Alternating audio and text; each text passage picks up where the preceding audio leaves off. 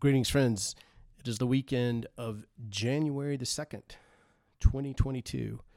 Happy New Year to you and to yours. As the start of the new year is here, we are going to spend a couple weeks looking at some of the parables of Jesus and what these rich stories and what these rich teachings have for us. Today, so we begin here in Matthew chapter 24, verses 39 through 51, and I'm reading from the NIV. This is how it will be at the coming of the Son of Man. 2 men will be in the field, one will be taken and the other left. 2 women will be grinding with a handmill, one will be taken and the other left. Therefore keep watch, because you do not know on what day your Lord will come. But understand this, if the owner of the house had known at what time of night the thief was coming, he would have kept watch and would not have let his house be broken into. So you also must be ready, because the Son of Man will come at an hour when you do not expect him. Who then is faithful and wise servant, whom the master has put in charge of the servants in his household to give them their food at the proper time? It will be good for that servant whose master finds him doing so when he returns.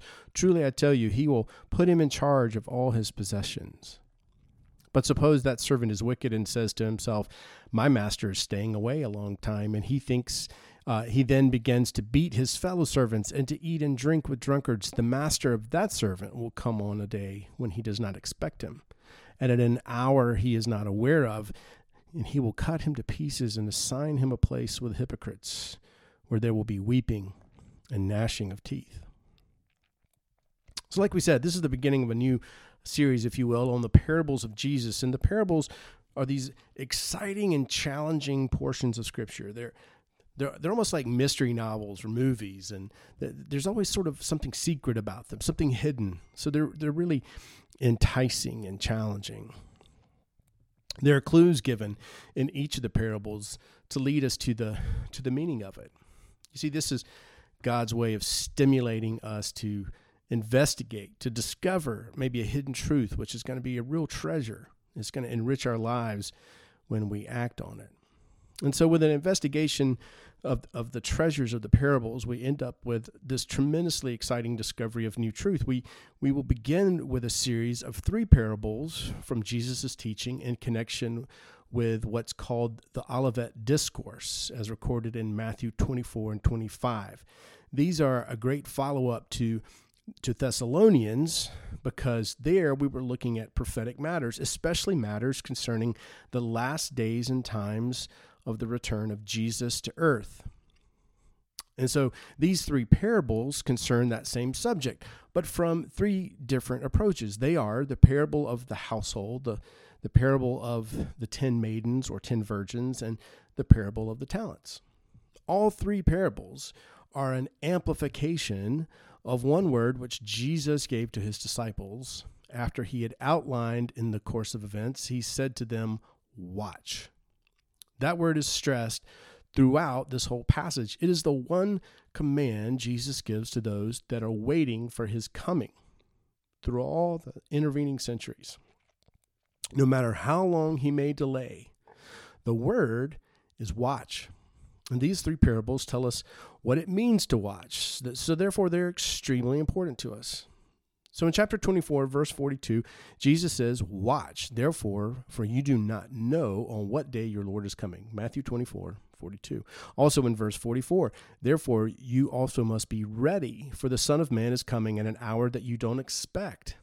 And again in chapter 25, after he has completed the story of the 10 maidens, he says in verse 13, watch therefore, for you neither know the day or the hour. So it's clear that he is amplifying the word watch. Now there have been, in the course of centuries, 2 extremes of interpretation of what Jesus meant when he said watch. There have been those who took it very seriously. They studied the signs of the coming of the Lord, which are brought out in sort of these predictive passages in both the New Testament and the Old. They become so involved that they actually set dates for the return of Jesus Christ. And again, men have said that Jesus was coming on a certain day and on the basis of what they found in Scripture. And sometimes they've even sold their homes, their property, put on white robes, and gone out to the hilltops to wait for Jesus to return. Well, he did not, of course, and they were disappointed, and then they had to explain by intricate interpretations of Scripture. But that is an extreme and wrong interpretation of what watch means. Jesus did not mean that we're to be standing sort of forever gazing up into the heavens. He means we are instead to involve ourselves in the activities brought out in these three parables. And that's why he gave them to us. Another extreme interpretation of watch is to come to the conclusion that we cannot know the time of Jesus' coming, and therefore there's no use to worry about it. Forget it. Just go on living life as you like until he comes. If he comes, then he comes. It is time enough to worry about it then. So in the meanwhile, go on living as you please, regardless of whether he's coming or not. That really is to live as though he were not coming at all, though. And that's why many Christians have settled for that. But that is the reason Jesus gave us these parables. If we don't understand the parables, we will not watch the way that he tells us to. And if we do not watch, well, then we will be deceived. And the keynote of this passage in Matthew 24 and 25 is that the intervening age between our time that Jesus uttered these words and the time he would come again is to be an age of unprecedented deceit. It's a time when it is easy to be fooled, when many will be attracted by the glamour of the phony, the glitter of the false, and we drawn away by enticing, almost siren-like voices that will lead us down wrong paths, and many of us are going to be confused. So let's take the first parable found in chapter 24, verses 45 through 21. Who then is the faithful and wise servant, whom his master has set up over his household to give them their food at the proper time? Blessed is that servant whom his master, when he comes, will find so doing. Truly I say to you, he will set him over all his possessions. But if that wicked servant says to himself, my master is delayed, and begins to beat his fellow servants and eats and drinks with the drunken, the master of that servant will come on a day when he does not expect him, and at an hour he does not know, and will punish him, and put him with the hypocrites. And there men will weep and gnash their teeth. So it's obvious that this situation fits us. Here's a household whose master is away, and the household is waiting for him to come back, to return. The master has appointed certain servants and given them responsibility during the time of absence. The only activity mentioned is that of feeding the household. These servants have the primary and very important task of feeding the household at the proper time. So that is the first essential then in watching. Watching means to feed and be fed by the Word of God, as we'll see in just in a moment. This is most obvious in the parable. I think it's the most obvious part of this parable. The household must eat, or they can do nothing else. That is, it's basic, it's fundamental. If they do not eat, they're not going to survive. They're going to perish. They're going to die. They can do nothing else until they've established their health and their strength by eating. So now the household is obviously the church and the house of God. It's described in Scripture. The servants are those appointed to teach within the church. It does not only mean pastors or evangelists or theologians. It means authors, Sunday school teachers, youth leaders, kid club teachers, Bible, small group leaders, parents, friends, anyone within the position of teaching another within the body of Christ. So notice how the Lord puts it. Who then is the faithful and wise servant? And he invites us to put our own name there. Are we that kind of servant? Are we a teacher? Well, then, are we this kind of a teacher? That's what Jesus is asking. The food is obviously the Word of God. What else could it be? The Word of God is intended to feed the people of God. Jesus said so himself. Remember when the devil came and tempted him to turn stones into bread, he said, man shall not live by bread alone, but by every word that proceeds out of the mouth of God. That's Matthew 4. It's also Luke 4. So the Word of God is truth. It is the unveiling of reality. It is the revelation of the way things really are. So if we're going to live, we have got to know what life is all about, to know the way things really are. And that is why the word of truth is also food. It is referred to as such in many places in Scripture. In the first letter, Peter writes, he exhorts us to desire the sincere milk of the word that we may grow. 1 Peter chapter 2. There's a certain quality about the word of God that is like milk to a baby. It feeds, it establishes life. In another place, Paul mentions the strong meat of the word, Hebrews 5. There's something that the most intelligent mind can ponder and which will sustain the most advanced Christian. There's power in it and strength to be derived from it. It is absolutely essential and fundamental to the spiritual growth or understanding of life. It is then not just for the religious, but is the revelation of the way things are in life, in death, in the universe, the physical universe, as well as the world of ideas, of thoughts, the social life of humanity. It touches everything. We can never understand life unless we understand the Word of God. That fact is basic, it's essential, and it's fundamental to the entire Christian message. Therefore, we're not talking about something that ought to interest only the select few. It ought to interest anyone, anywhere. That is the character of the Word of God. So in this parable, we'll notice that Jesus takes note of two kinds of servants. There are faithful and the faithless. The faithful are those who feed continually and plentifully, the ones entrusted to their care.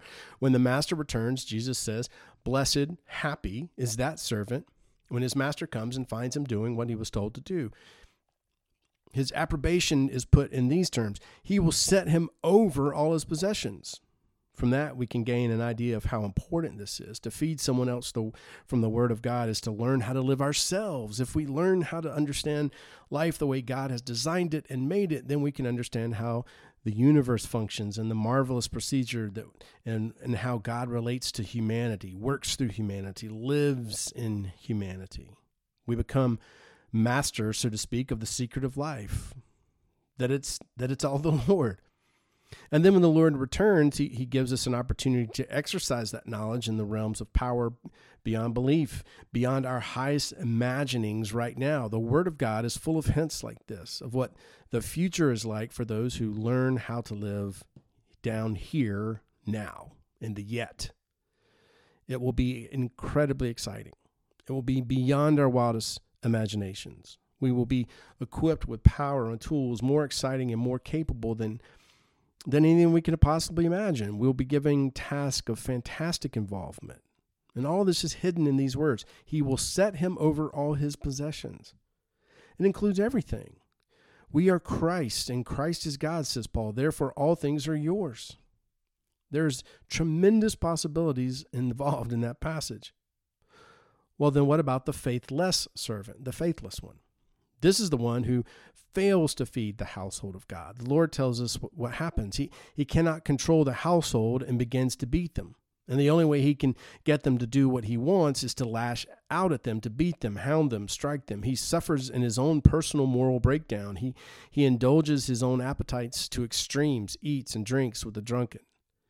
And when the master returns, he finds the man failing in his primary task, and he's condemned and sent to a place of frustration and eternal defiance against the will of God. There, men weep out of a sense of lost opportunity, and they gnash their teeth in defiance of God. So all this underscores the importance of feeding on the Word. That is the whole thrust of this parable. It is what Jesus wants to emphasize. So what does the Word of God accomplish that makes it so absolutely fundamentally necessary? Well, let's list several things. We'll list 7 specific things from Scriptures which the Word of God does. They're taken from many places. They're taken from all over. So it's not necessarily I'm going to quote chapter and verse for each one in support, but we find that these 7 things can never be obtained from any other source. Nothing else will accomplish the 7 things that the Word of God alone can do in our life. So the first of the 7 accomplishments is the Word of God reveals Jesus Christ, and then it strengthens and refreshes the human spirit. That's its primary purpose. If it does nothing else than that, it has achieved its major task. It is not to give us information primarily. It is to help us to see a person, the Lord Jesus. As the opening words of Hebrews puts it, in many and various ways God spoke of old to our fathers by the prophets, but in these last days he has spoken to us by his Son. Hebrews 1:1-2. And what the Son says to us is the ultimate revelation of life. To see the Son through the medium of the Word is to find our own heart attracted and drawn to this marvelous personality, this magnificent one, this spotless, unsullied Son of God, in all the magnificence of his strength and greatness. That is the Bible's primary purpose. When we read it for that. We read it to find Jesus because he is on every page of the Old and the New Testament. The Bible is all about Jesus Christ. The second thing is the Word makes possible increasing self-understanding. And so knowledge and guidance for ourselves are attainable. James says that the Word is a mirror. And so when we stand in front of it, we see ourselves. There's no other book in the world which will do this. There are helpful insights in psychology and psychiatry, but the help we get from these ultimately derives from the Scriptures. Yet the Bible goes much further than any of these. It truly helps us understand ourselves. An eminent French professor, Dr. Émile Carrier, who was an agnostic, tells how he became a Christian through a remarkable experience of being given a Bible in the most unusual way. He calls the Bible the book that understands me, because this is what struck him most forcibly about it. It understood him and helped him to understand himself. The third item is the Word will lead us to the exercise of true power and impact. It will make our life count. It turns life into something worth living, something worthwhile. If we learn the truth about ourselves and we learn the truth about Jesus and discover that God has put the two together, he in us, we have discovered the secret of life. We've found that the secret way by which our life may be made to count and to become exciting and meaningful. Paul puts it in one brief phrase, the whole story. Christ in you, Colossians 1:27, the only hope we will ever have of obtaining the exciting glory that God intends for human beings. Christ in you, the hope of glory. The fourth factor is that the Bible explains the cause and cure of family, social, and world problems. We cannot understand what is going on in our family life, our social life, and in all the problems that are before us in international affairs unless we understand the viewpoint of the Scripture. More and more, there comes from all directions a confession of utter bankruptcy in understanding what is happening in life. But one great thing about the Bible is that it gives us a worldview which fits all the symptoms. It explains them logically, reasonably, and offers the only possible remedy for them. It gives not only the cause, but the cure, as far as any individual is able to work it out, so that no one need any longer to be a part of the problem, but can become part of the solution. The fifth item is that the Bible gives specific answers to many questions on life and death. Are there other beings in the universe? The Bible answers that. What happens after death? Who hasn't asked that question? The Bible can answer it. How did evil originate? Where did it come from? Oh, and the many questions that are answered in the Word of God. 6, it reveals the future and the past. It goes back to the origin of the universe and of humanity itself, and then looks on to the end of history and tells us what the final patterns or events will be. No other book can do that. There's no other source of knowledge like that. And finally, 7th, it protects from unknown dangers.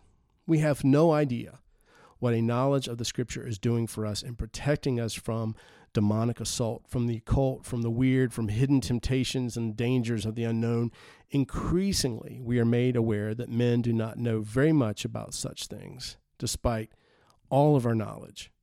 From these vast areas of mystery and darkness, there comes all sorts of danger, from which the knowledge of the Word, even though we may not understand the nature of the dangers themselves, nevertheless can deliver us.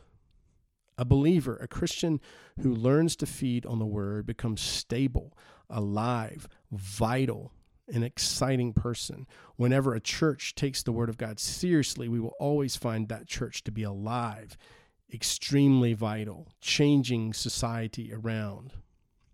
So now what is Jesus saying to us? Well, he is saying that if we are going to watch for his coming, the first essential is that we must know the Word of God. We must read and learn and study and seek to know him first of all. How well do we know the Word of God? So we're going to take a little measure, a little self-assessment, which is given actually in chapter 5 of Hebrews, by which we can check ourselves as to how much we know of Scripture. So here we go. First of all, and this is not, by the way, how much Scripture you can quote chapter and verse. There are a lot of people that can quote chapter and verse a lot of the Bible that really don't understand what it's saying. So we're talking about understanding here, okay? So here's the little test, little 3 test. First of all, can we tell the difference between right and wrong, especially when right looks wrong and wrong looks right? Have we learned how to use Scripture so as to tell the difference? Secondly, can we translate Scripture into right conduct? Have we learned how to apply what we read to our own life so that it changes us and we end up doing the right instead of the wrong? Or do we constantly find ourselves thinking we're doing the right thing and end up by looking back and finding that we may have made a mistake again? That shows we don't know the Word of God. The third test, can we teach others? Are we able to help someone else? Or have we been a Christian all these years and we still don't know how to teach anyone else? But we need ourselves to be taught the first principles of the Word of God. These are the ultimate tests. They're very important because if we are not on the way to these goals, then we do not have much of a chance to stand in the days of deceit. We're moving into a time in history when we will be flooded with more and more pressure to accept false ideas than we have ever had before. We're already feeling that pressure. Widespread delusions in our day based on philosophies that are basically fundamentally wrong. Yet students and adults are accepting them with gullibility. We'll never be able to stand against the flood of deceit unless we know something about the Word of God. And that is what Jesus is saying. If we do not know it, we'll be sucked in. We'll not be able to stand. So I would urge that each of us make it a kind of a commitment service, kind of a New Year's commitment, if we will, where we say to ourselves, I'm going to learn the Scriptures. I'm going to study them. I'm going to study them with a group of friends, with a group of people. I'm going to get involved in a Bible study, something that's happening in the life of the church here or wherever I may live. Or just maybe it's a family study, maybe it's a group of friends. We're just going to sit down and we're going to learn the Scriptures together. It's going to take some resolve, and it will take some continued exposure to the Word. It's going to take some challenging, both publicly and in private. But we can't learn it all here in a 20 minutes on a Sunday morning. So let's do that. Let's commit to study the Word of God as we watch and wait. Amen. God bless and Happy New Year.